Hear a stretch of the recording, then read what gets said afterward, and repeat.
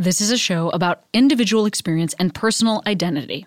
There may be times when folks use identifying words or phrases that don't feel right to you. That's part of what we're exploring here.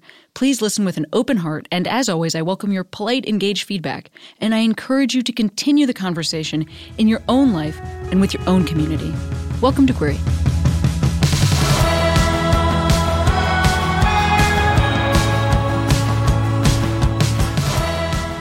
Hey, Queeros, Cami here. Today on the podcast, Jessica Lindsey, who plays my wife, Julia, on my ex-wife. Oh my God. Oh, I really hope that Catherine Kim doesn't hear me say that, because I'll be really screwed on A Million Little Things. Anyway, love Jessica. Great conversation. Also, you know what else I love? Doing shows for y'all. And I will be at Largo in Los Angeles on July 13th. It's my first time ever headlining at Largo after performing there for like 10 years. So I'm excited. You should come. And then also, I will be at Zany's in Nashville, August 14th. I will be in Burlington, Vermont at the Vermont Comedy Club, September 8th through 10th.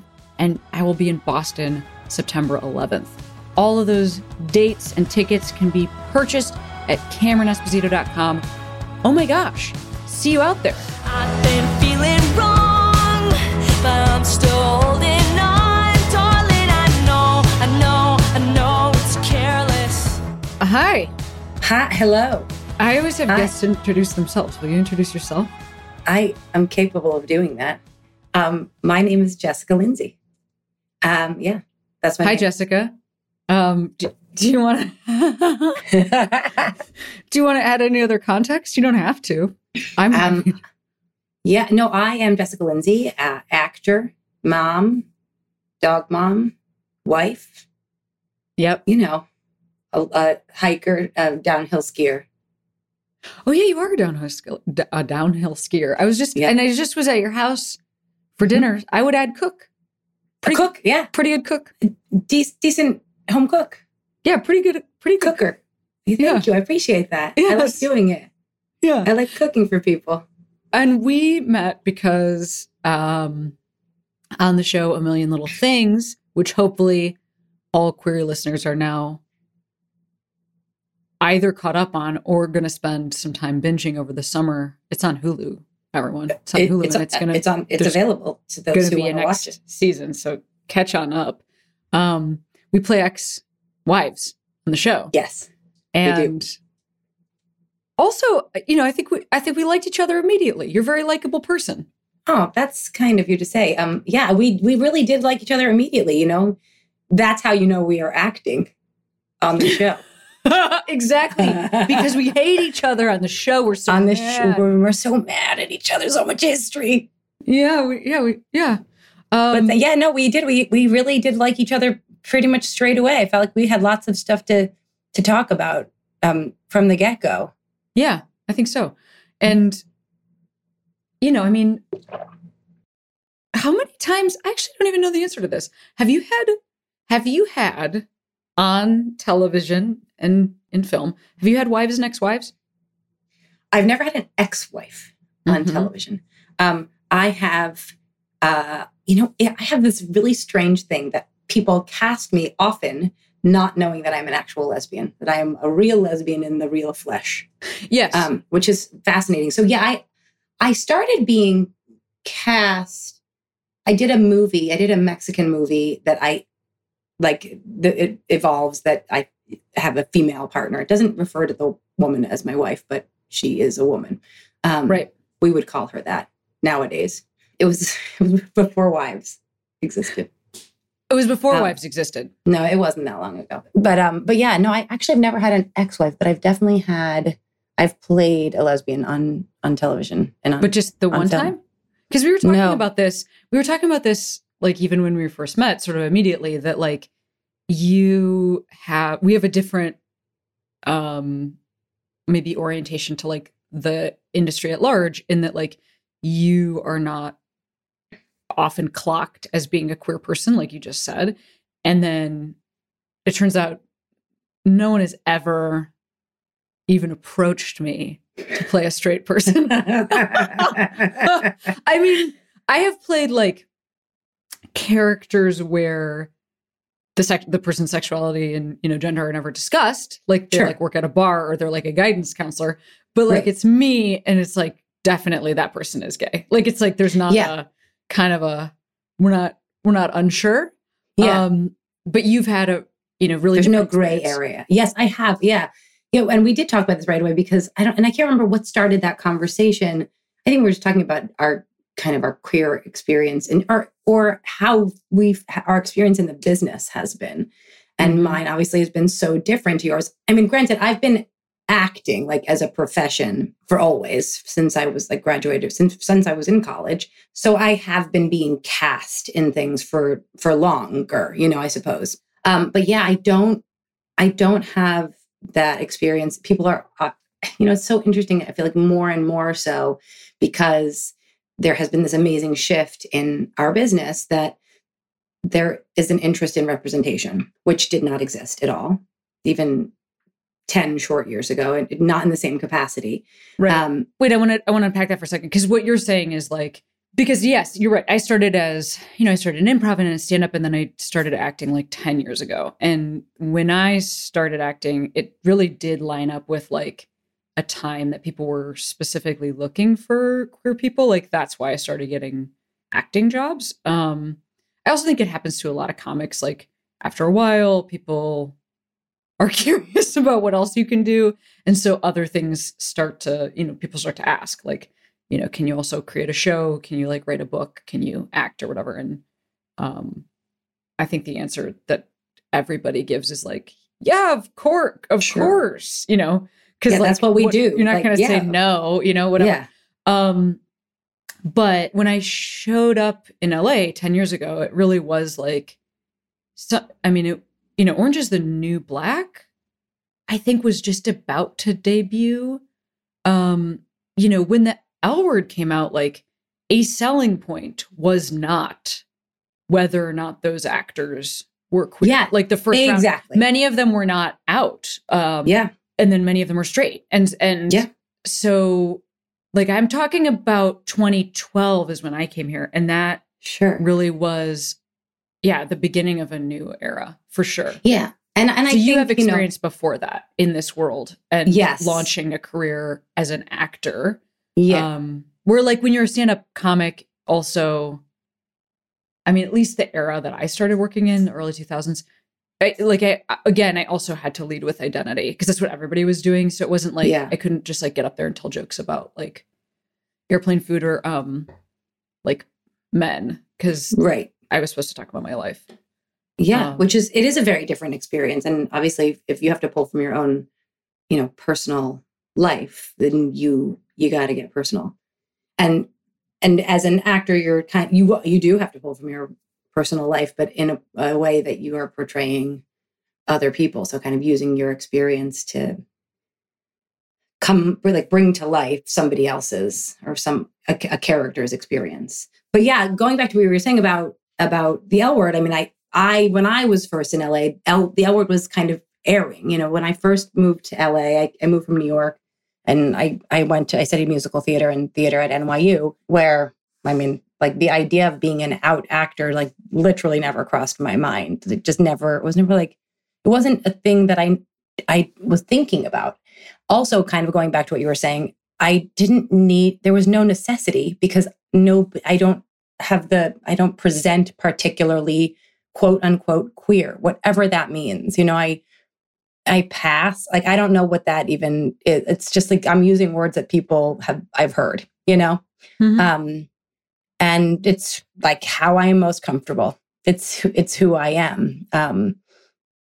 And so, coming into a world as a young actor in LA and seeing L Word and thinking about that there was going to be potentially a world where I could portray somebody that had a similar life to mine was exciting, but I didn't get a ton of those opportunities. Yeah. Yeah.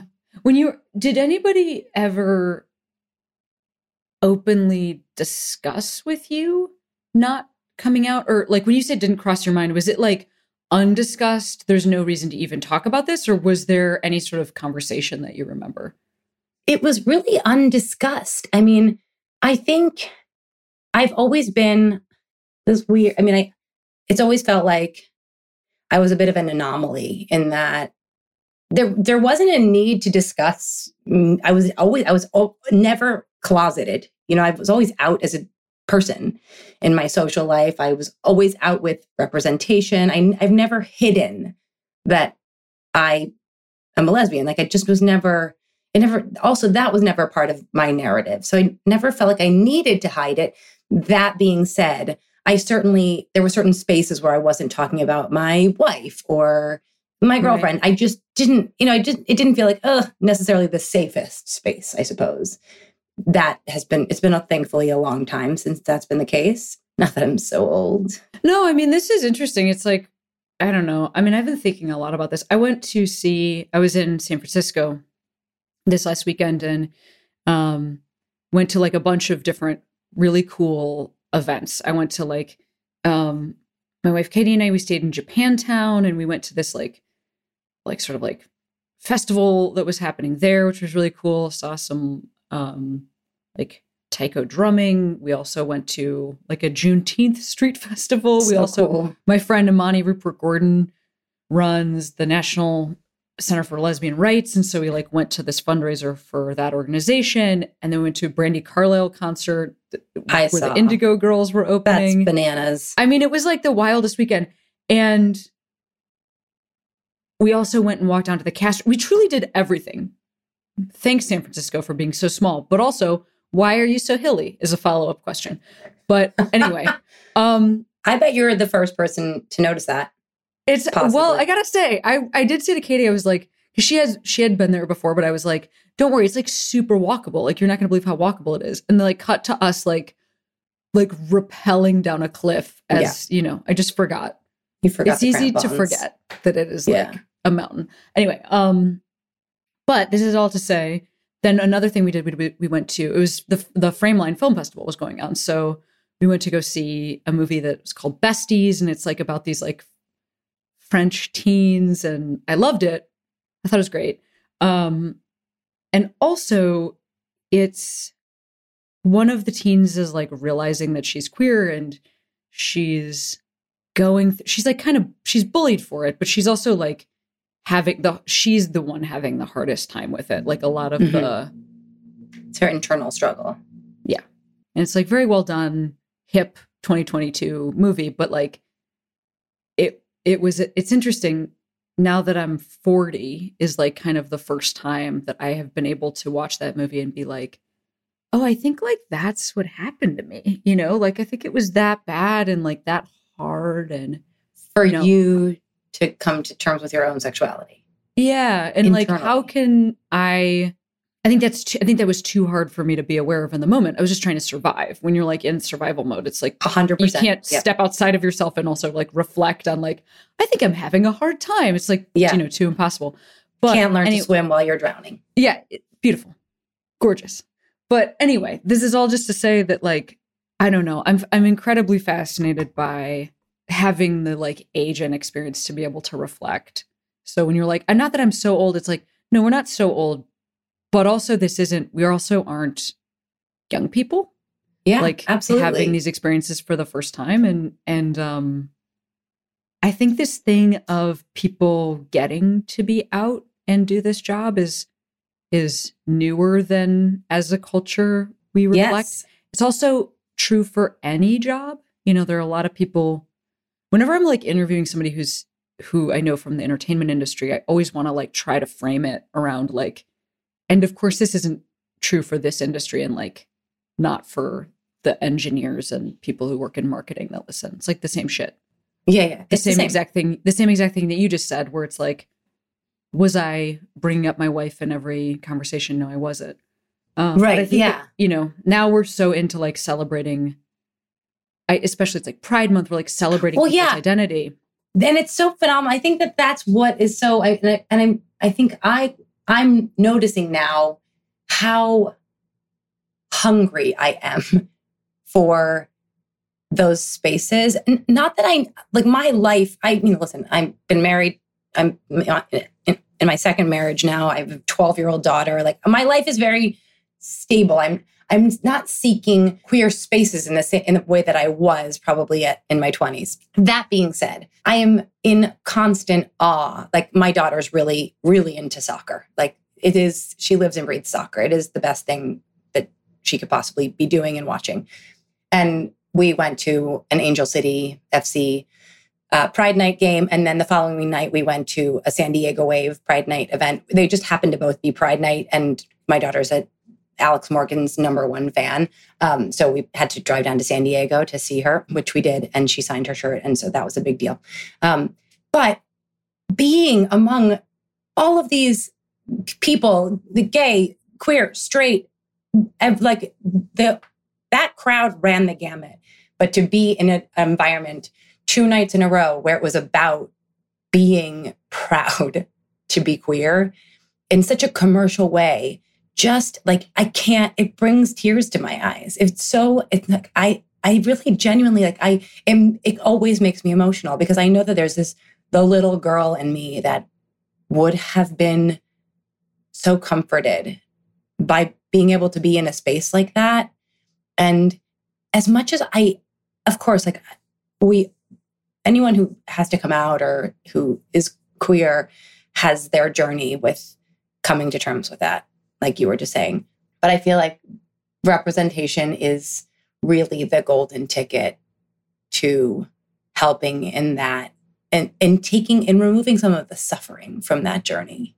Because I feel like we all suffered a little bit in it and it's unnecessary suffering. And so having that is amazing. When you were having a kid, did you have people that you could look to understand what that experience might be like? Not as many as I would have liked. I didn't grow up with any examples of gay families, like none. But I always knew that that's what I was going to do. And I don't know how. I just knew from a young age that I was going to be with a woman, and I didn't even really understand what a lesbian was. I just was like, I just have a feeling I'm going to raise a kid with a woman. It wasn't sexual. It was just like my 10-year-old or 9-year-old idea. I've only realized that like later in life, but wow. Yeah, I know. It's pretty bizarre. That's very sweet. I know. I was just like, I love that. I never had that. Like I never had an idea that I was going to marry a man. It just never occurred to me. Well, I didn't either. I mean, which is funny. It's like I dated these guys, but I would be like, yeah. It's just like this will end, and then yeah. I don't know. Just like looking into the future, and it's just like all hazy. Yeah, exactly. There's an expiration date to those relationships.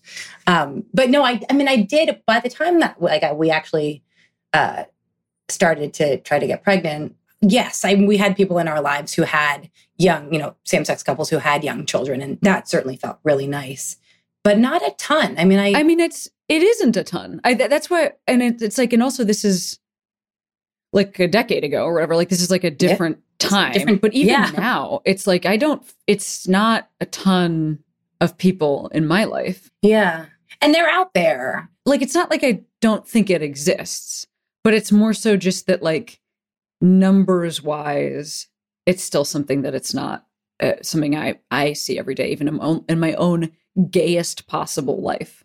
Totally. Like, yeah. Yeah. And you're like really killing it. Like I'm looking to you. Like you're a guidepost for me. I'm like, if I could just shift a little more towards Cameron. I'm like having the gayest life and I don't see you this. You are. So I think this is very, I don't know, it seems very brave. So you had like a handful of people that had this experience? Yeah, a couple, like 2 couples that I can think of off the top of my head that I knew that had one couple had children that were, like a few years older than they were toddlers and like, sort of 5-6-year-old kids. And then a couple friend of ours who had a son about 1.5 years before we ended up having our daughter. But yeah, it's so, when I think about, I think my anxiety about having kids was not about like, because I always knew I wanted to have kids. Like that was always clear to me also. And I love kids, all kids, not just my own. I just am a kid person. my anxiety was not so much about, or not that I had anxiety, but my trepidation was about just being ready to be a parent. And I just felt like the world was just going to accommodate my life. I don't know why I have this mentality. I've always kind of been like this.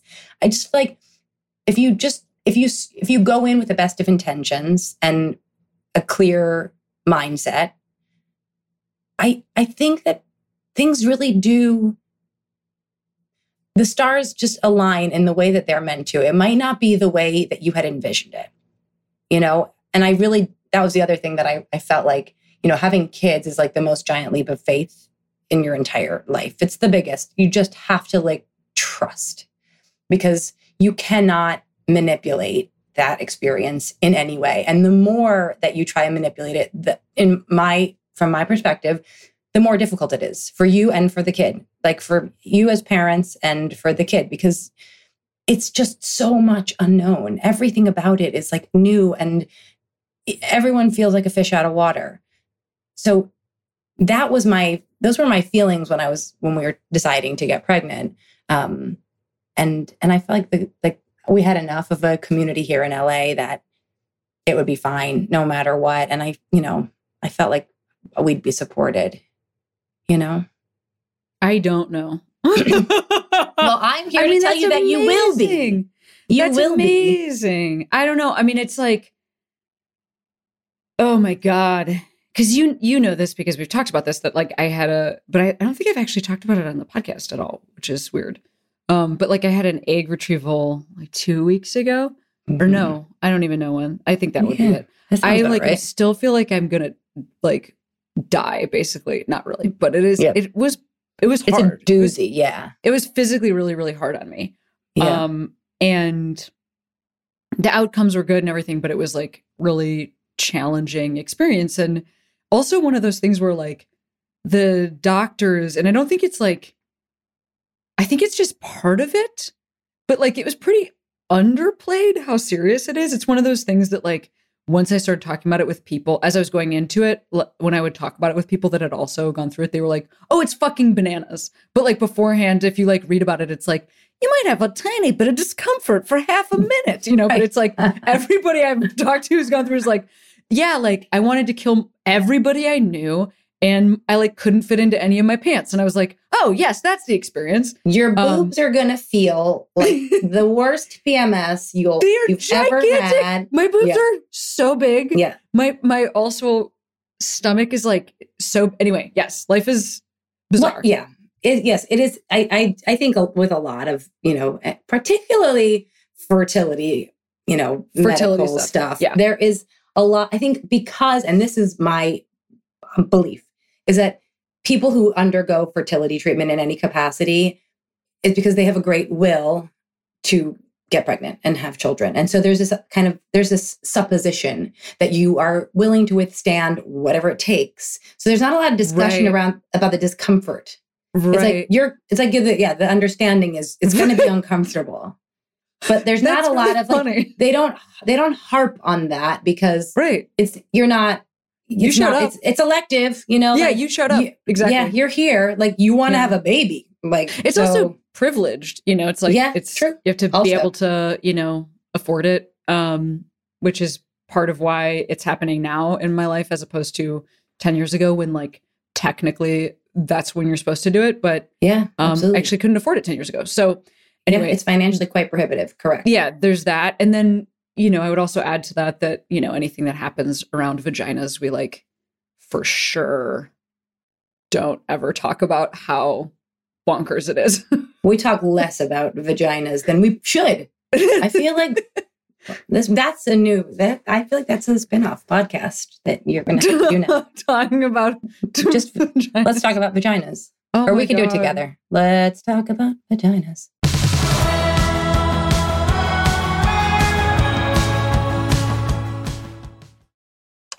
Back for another game.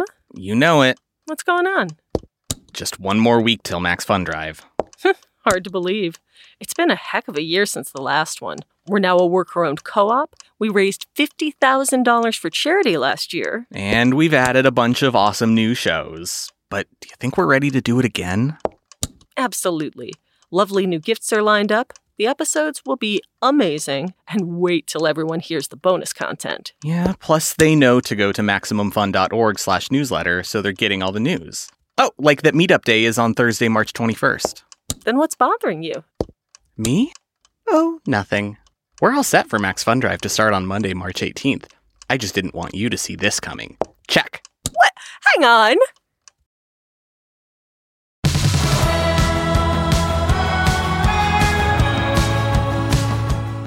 So today, 2022, and middle school?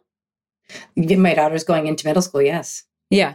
So I'm curious about what it is like to be a queer parent. I mean, your kid, your child has so many moms. It's like you have an ex, you have a wife, you exist as a, you have so much, your child has so many moms. And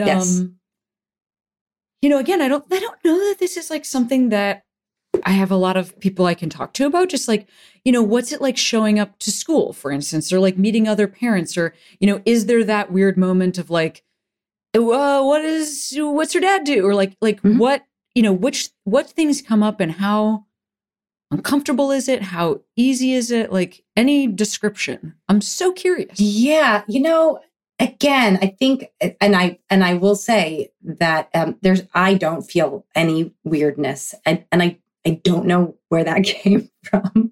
That's great. But that's what I would want for you. Thank you. I appreciate that. You know, I think maybe other people feel weirdness. I think people will often say, "Oh, what does your husband do?" And I'll say, "My wife," or "my wife," and I, you know, just carry on and tell them what my wife does for a living. I think, you know, in my daughter's case, we were talking about it recently, and it was my sibling recently changed their pronouns, and we were in the car heading up to my mom's 70th birthday, and it was really cool because we were talking about that, and they were asking my daughter, like, you know, what that was like for her. Or did she have any questions? And she was like, no, not really. And I think honestly, for a 12-year-old, and now we're talking about gender and not what you asked me originally, you know, but for a 12-year-old, that is just the narrative of the day, which is so phenomenal to me. It is not bizarre. She doesn't have a ton of questions. When she had questions, she asked them and they were answered. And so that's kind of phenomenal to me. But it opened up this line of questioning and kind of conversation for her about people assuming. So my sibling was talking about how, you know, people assume their pronouns and what that feels like for them. And that conversation brought up for my daughter about people assuming that she has a dad, which we'd never discussed. Like that's an experience that she has.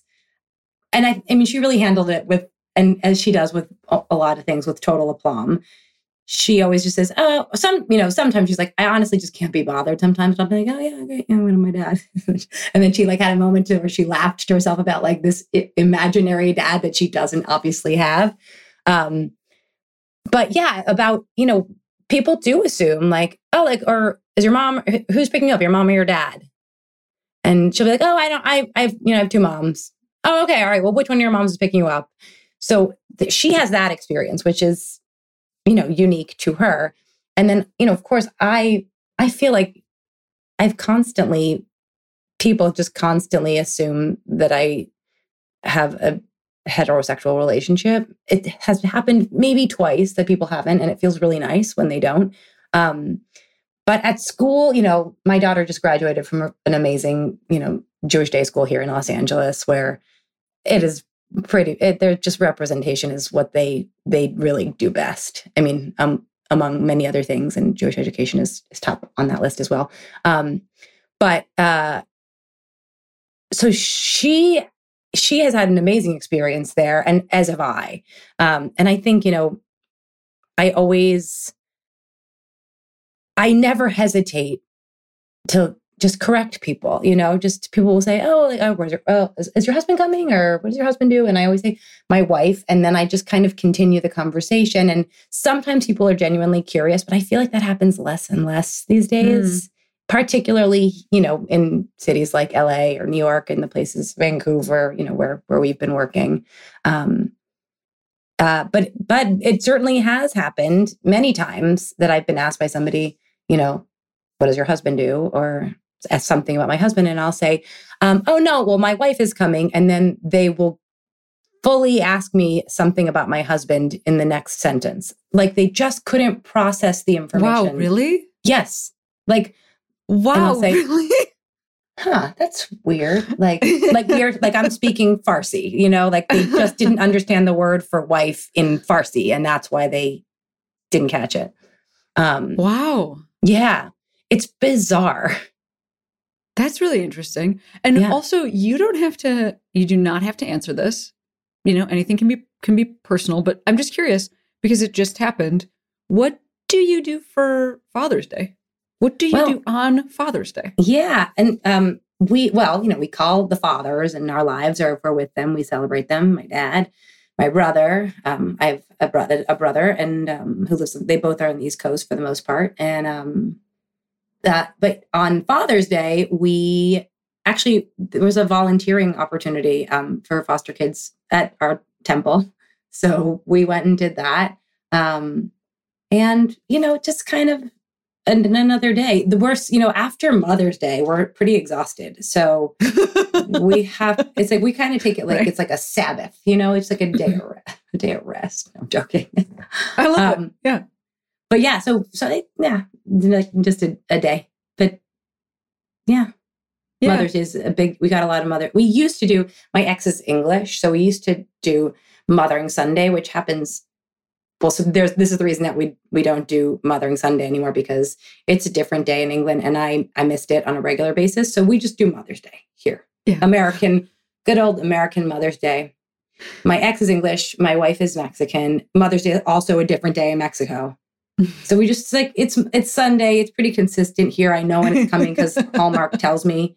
And so we just do that day. Yeah, this is another thing that is like a tangential moment here, but you also act in Spanish, like very regularly. I do. Yeah, actually. Yeah. My show's coming out. I did a TV show for Peacock. It'll be coming out here in October, they say, but it will be coming out in Latin America and Mexico, I believe in a few weeks on HBO Max Latino. But yeah, so that show is called Armas de Mujer, Arms of a Woman, with Kate del Castillo, who's a big star. She lives here, but she's Mexican. And it's pretty fun and funny. And I hope that everybody watches it when it comes out, because I think it'll be enjoyable. Yeah, I'm sure my little sister will watch. She better, because I'm gonna track her down there. Yeah, absolutely. She will definitely watch, and I'm sure love it. Yeah, but yeah, I do act in Spanish, and I love acting in Spanish. It's really cool. I mean, not that I love acting in Spanish. I love that is a world that is open to me, because it's a whole different set of material and relationships, and yeah, I love that. I love doing that. I gotta say, it is like, so look, I am just the one lingual. And I will say that I do wish that I spoke anything besides English with any level of like not post high school fluency, because I think it would be very cool to get a chance to work in another language, especially like stand up. Be so challenging. Yeah. I have to really start from like that'd zero. Be really hard. Also, like the cadence. I mean, like you. Well, that's what I'm saying. Particularly, it's so cool. Your level of proficiency in the language of stand-up is pretty phenomenal. I can say that now that I've seen you perform. Yes. So that to me is like a language unto itself. Like full of as a musician, like full of beats and pauses and timing. So there's that cadence in itself is. It's you can see the years of you finessing that when you see you perform like that. You can tell how well oiled that machine is. That is your stand-up skills. Oh, that's cool. Yeah. I mean, I think that's why it's like why it feels appealing is because that's the one thing that, that's like my 10,000 hours thing, of the other things I do. That's the one that I feel like is the one where, like I've just been making these stupid little like Instagram reels, but the whole thing with reels is that they can be a minute. But I actually can totally, at this point, I can totally tell a full story in a minute. Sometimes it takes a couple takes to like figure out where the beats are, but I've been enjoying doing it because it's like very challenging to try to do a whole story with like a couple funny beats and a beginning, middle, and end in 60 seconds is like really a nice challenge. So anyway, that's why I'm like currently doing that a ton, because I think But that's so interesting. So, okay. So now you just like revealed something about yourself that I find really interesting. Tell me. I have an Instagram account. Yeah. If you have a pulse and you can do anything, with your mouth and talk, you can have an Instagram account. So I've got one. You, however, have really started to finesse like what it is to have an Instagram account and use it, as a medium for your art. I feel like it's like a 20-pound weight that I carry around on my ankle that I'm like, oh, right, I better lift my right leg. But I know that I really need to start developing that skill set. I'm not great at it. So, but now that you're saying that about you're doing the bits, like that's what's appealing to you, that it's kind of working in your bit into the 60 seconds that you're allowed to do it. Like that's a fun challenge to you, but you do it so well and you're funny and you've kind of developed this great brand of 60-second comedy or less. It's so funny because like, I so hear you. I mean, for me, like for a long time, there was a minute, like 2015, I was like good at Twitter for like a minute because I was like paying enough attention that I could kind of like hit the joke in that moment. But the thing is like, I'm like too earnest for Twitter. Twitter is like, has like always been more, like snarky and also like surrealistic, and like you have to really keep up with the news and like be never offline. To be successful at Twitter is such a job for me. So like there was a minute when I was good at it, and then when that was like the number one medium that comics were using to sort of like grow their brand, I just felt like I cannot do this. Like I'm a better talker than I am writer. That's what I like. Even when I wrote a book, it was like I was basically talking the book and then just like, it like transcribing it out. Yeah. So anyway, even Instagram, it's like last year what I was doing was I was like taking pictures with my dog where we were wearing matching outfits. That was like the way I was expressing myself on Instagram, because you should definitely look at those photos. But I will, because that's like what I thought, that's like what I wanted to do at the moment. But it was less successful than they're introducing reels and my learning how to like that was something I was interested in. But it is because it's like an extension of the skill set that I have. This is all like the nerdiest, dumbest shit to say about social media, which is that like, I think there's a lot of pressure right now to sort of like invent a whole personality that works for everything, where it's like you're able to do all this stuff. And like, I hate Twitter and I don't really care about spending my time there. And TikTok, I can't really do the dances. I basically just repost the stuff that I have from Instagram. But there is like one thing, I finally found the one thing that works, which is like I can tell 1-minute stories. And it's so funny that, I don't know, like anything right now, I think we're being expected to do all jobs really well. I don't know what this is like. Can some listener tell me if this is true in all fields? If you like work at like KPMG, are you also supposed to be able to like run the social media presence for that company? Exactly. Like, is this true for everybody? Because this is true for Katie. Like she is kind of expected to have like some level of internet proficiency as an editor. I think so. So is this true for everybody?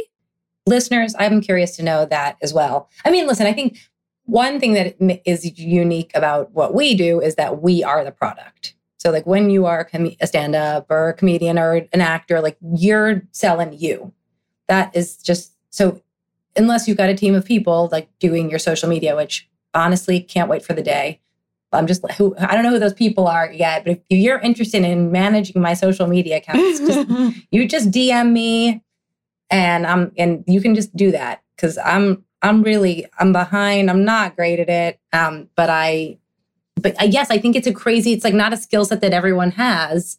And I also know that you kind of can't avoid having to do it. But that brandified like version of life does not stop with the entertainment industry. Like that's also true for, whatever, like my dog, for example, like he is a totally different online presence than he does at home. It's weird. But like whatever chef or like whatever, yes. The extension for that is like pretty broad. Yeah.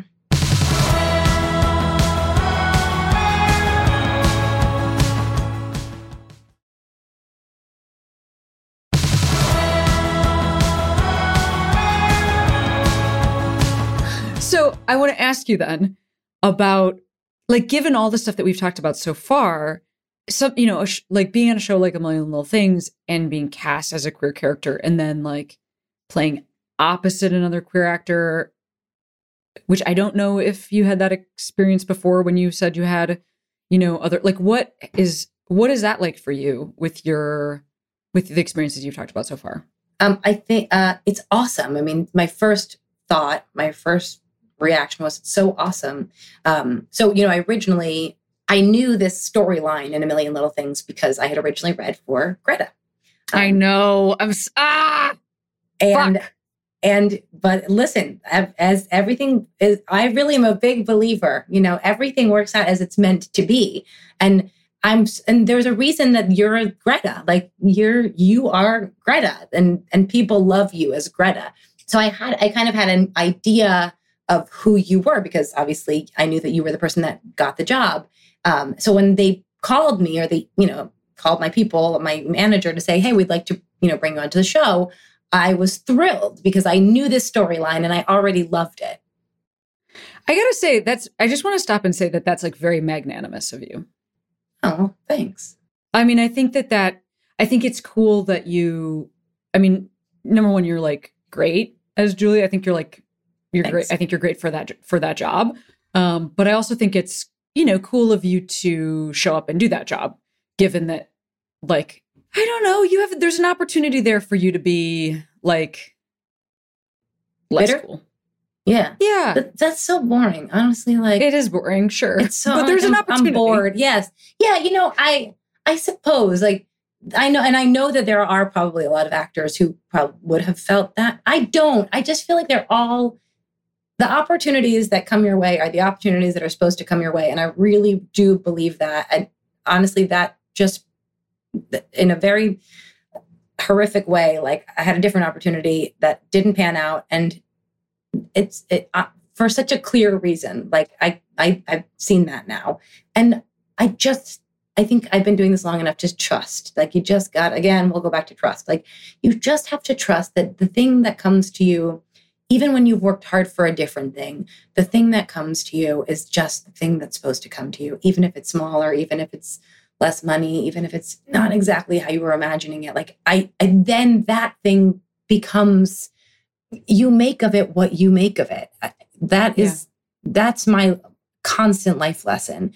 And being on A Million Little Things has been such a pleasure, even for the short time that I've been doing it with, this cast and crew. And so it was, very cool to, come portray Julia, and hopefully I'll continue to do so. And to be able to work with you and to have this storyline that I think is so important, and I think Catherine's journey in the show is really important. It's like a great opportunity for representation on a network show, and somebody coming to terms with their sexuality later in life after they've been married and had kids. And I think it's so important to tell those stories, and to have somebody like you personifying a character like Greta, who has this cool backstory, with Catherine.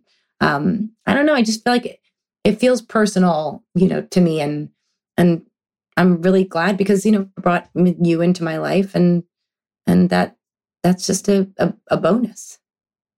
Yeah, I think I'm just like learning from you on this, you know, because I had experiences very early in first of all, it's me coming into it, but then it's the experiences that I had very early in comedy were very like, I think I thought how I was going to truly, like, I often play like a meme of like some like reality show where somebody's like, I'm not here to make friends. Like, you know, that like thing, right? That like somebody in a bikini says at the beginning of a reality show, like that is for sure the energy that I brought to comedy for like a really long time, because I actually thought that like it can be a pretty prickly bunch.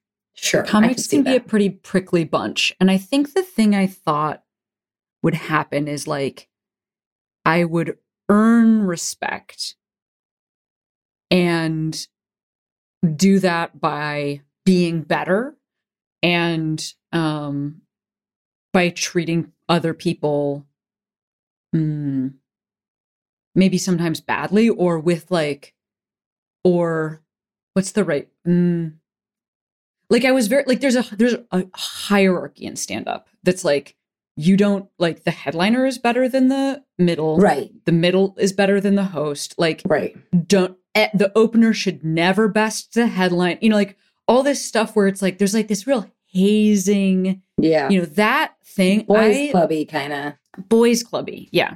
And I really like grabbed onto that and then like felt like that was important to me, and like that if I adopted that attitude, then like I would earn the respect of the people that I wanted to earn respect from.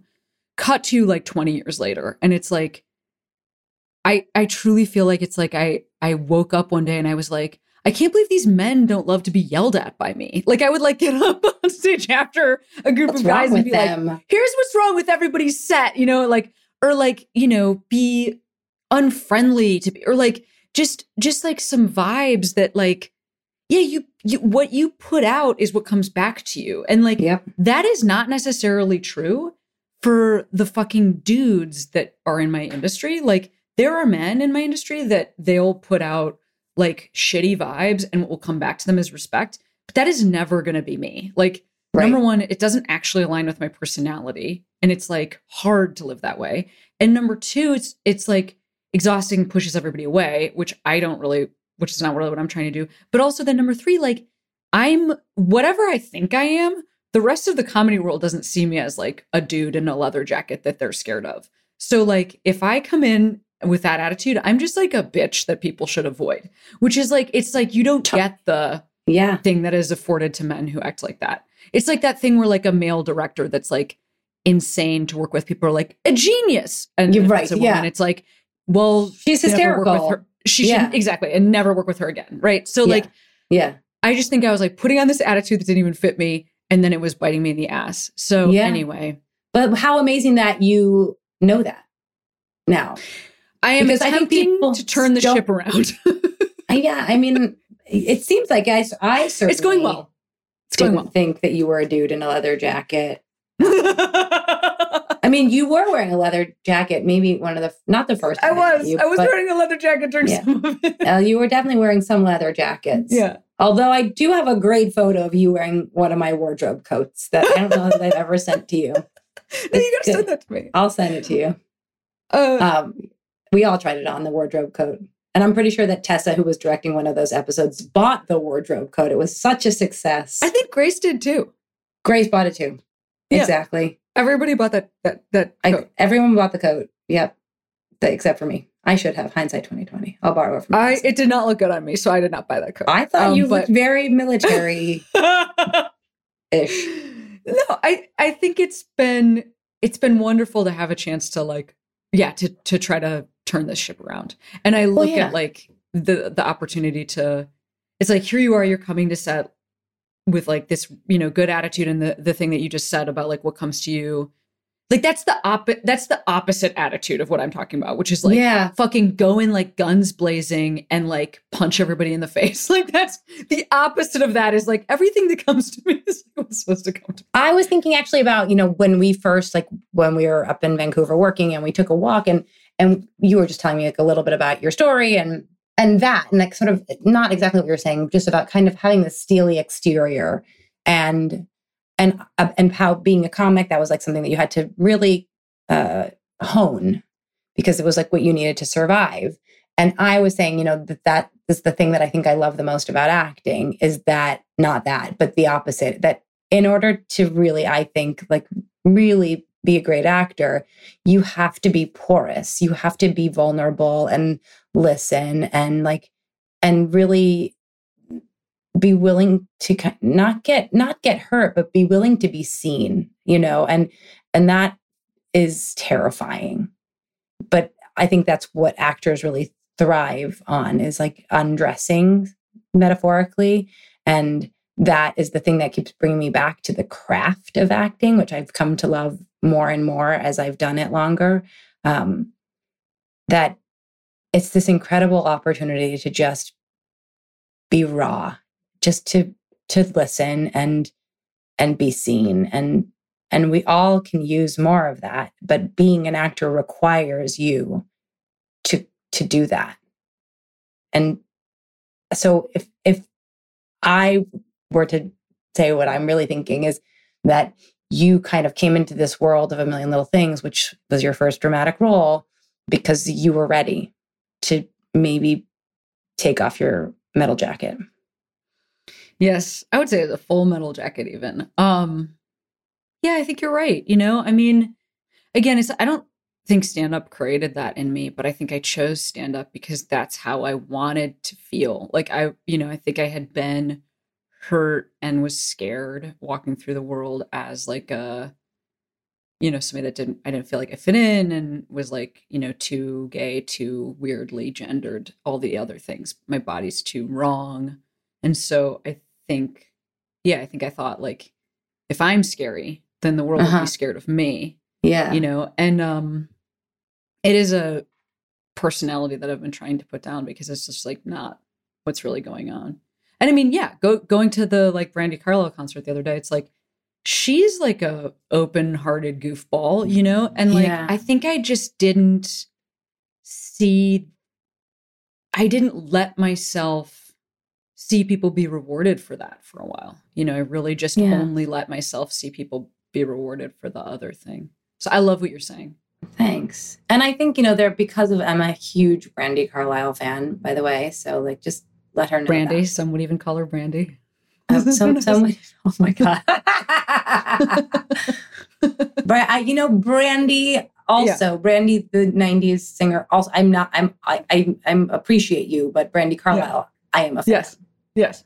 Super fan. But I think also we have the great fortune that there are more Brandy Carlisles in the world now. There are more people out there saying, hey, it's cool. Just being you and being vulnerable, like not needing to like walk around being a polished version of yourself. That feels so nice to me. Like it feels so nice to be able to show up and like tell people how I feel, like actually, as opposed to what I'm supposed to say. Like, I mean, obviously not to everybody on the street, but to people who mean something to me, and I know that I mean something to them. And so it's cool that we've got examples like a Brandy out there kind of just being the best version of themselves and not what everybody thinks she should be.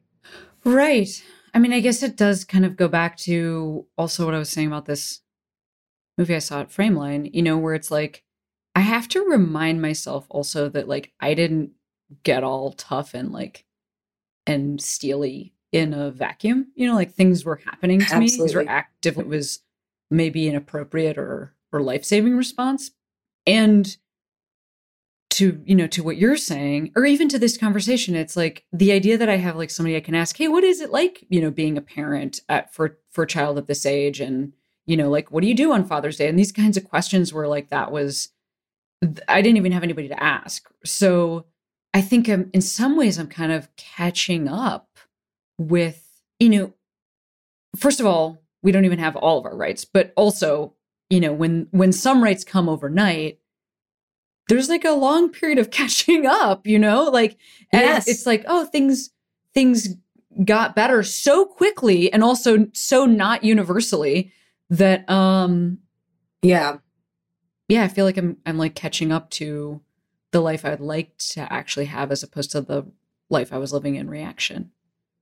Yeah.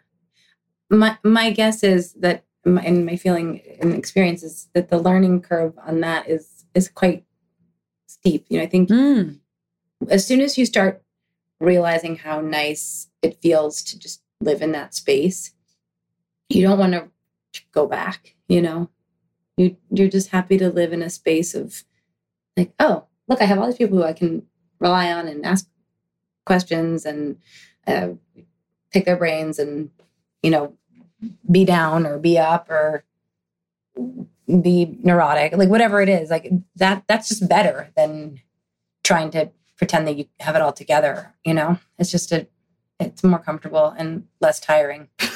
Yeah, I think you're probably right.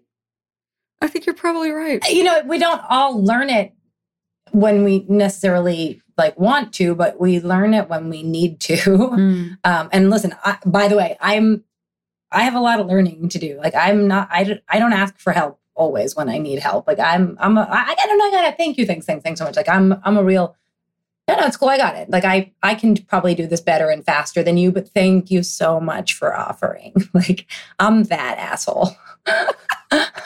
Well, maybe someday you'll let me help you with something. Yeah, that'd be great. That'd be cool. Totally. I'll take you up on that. Before I send you back into your day, I wanted to ask you to shout out a Queero, which is how I end every episode. Yes. Person, place, or thing that made you feel that you could be who you are today. I've really thought about this. What's coming to me now is that I came from musical theater. And music has always been like one of the most important things in my life. So even though there were never a ton of lesbians in my world of musical theater growing up, there were so many gay men that I just knew that was like a choice. That was an option that I had to like choose something that was not like my traditional family. And I think because, music was such a source of like joy for me from such a young age. And it was like theater and also probably growing up in a Reformed Jewish community, that I just felt like, this is all about like acceptance. So in a weird way, like Broadway and Reformed Judaism. Great. No one's ever said Reformed Judaism. Yeah. But, I think it's been a big part of like my, really knowing everything was going to be okay. And then later in my adult life, I would say my acting coach, who is also queer, the coolest woman that I have had the great pleasure of getting to know, Caitlin Adams. She kind of was an OG lesbian here in LA, Hollywood, and it's been really amazing to know somebody who's like really my parents' age, who decided to be with a woman and have kids before I even knew that was happening. Wow. Well, Jessica, you're the best. Thanks, Cameron. You're the best. And I'll see you at your house for dinner or one of my shows. Obviously. Or both. Or and in Vancouver, hopefully. Cross fingers. Fingers crossed on all of the above. Yes. It is great talking to you. Great talking to you too.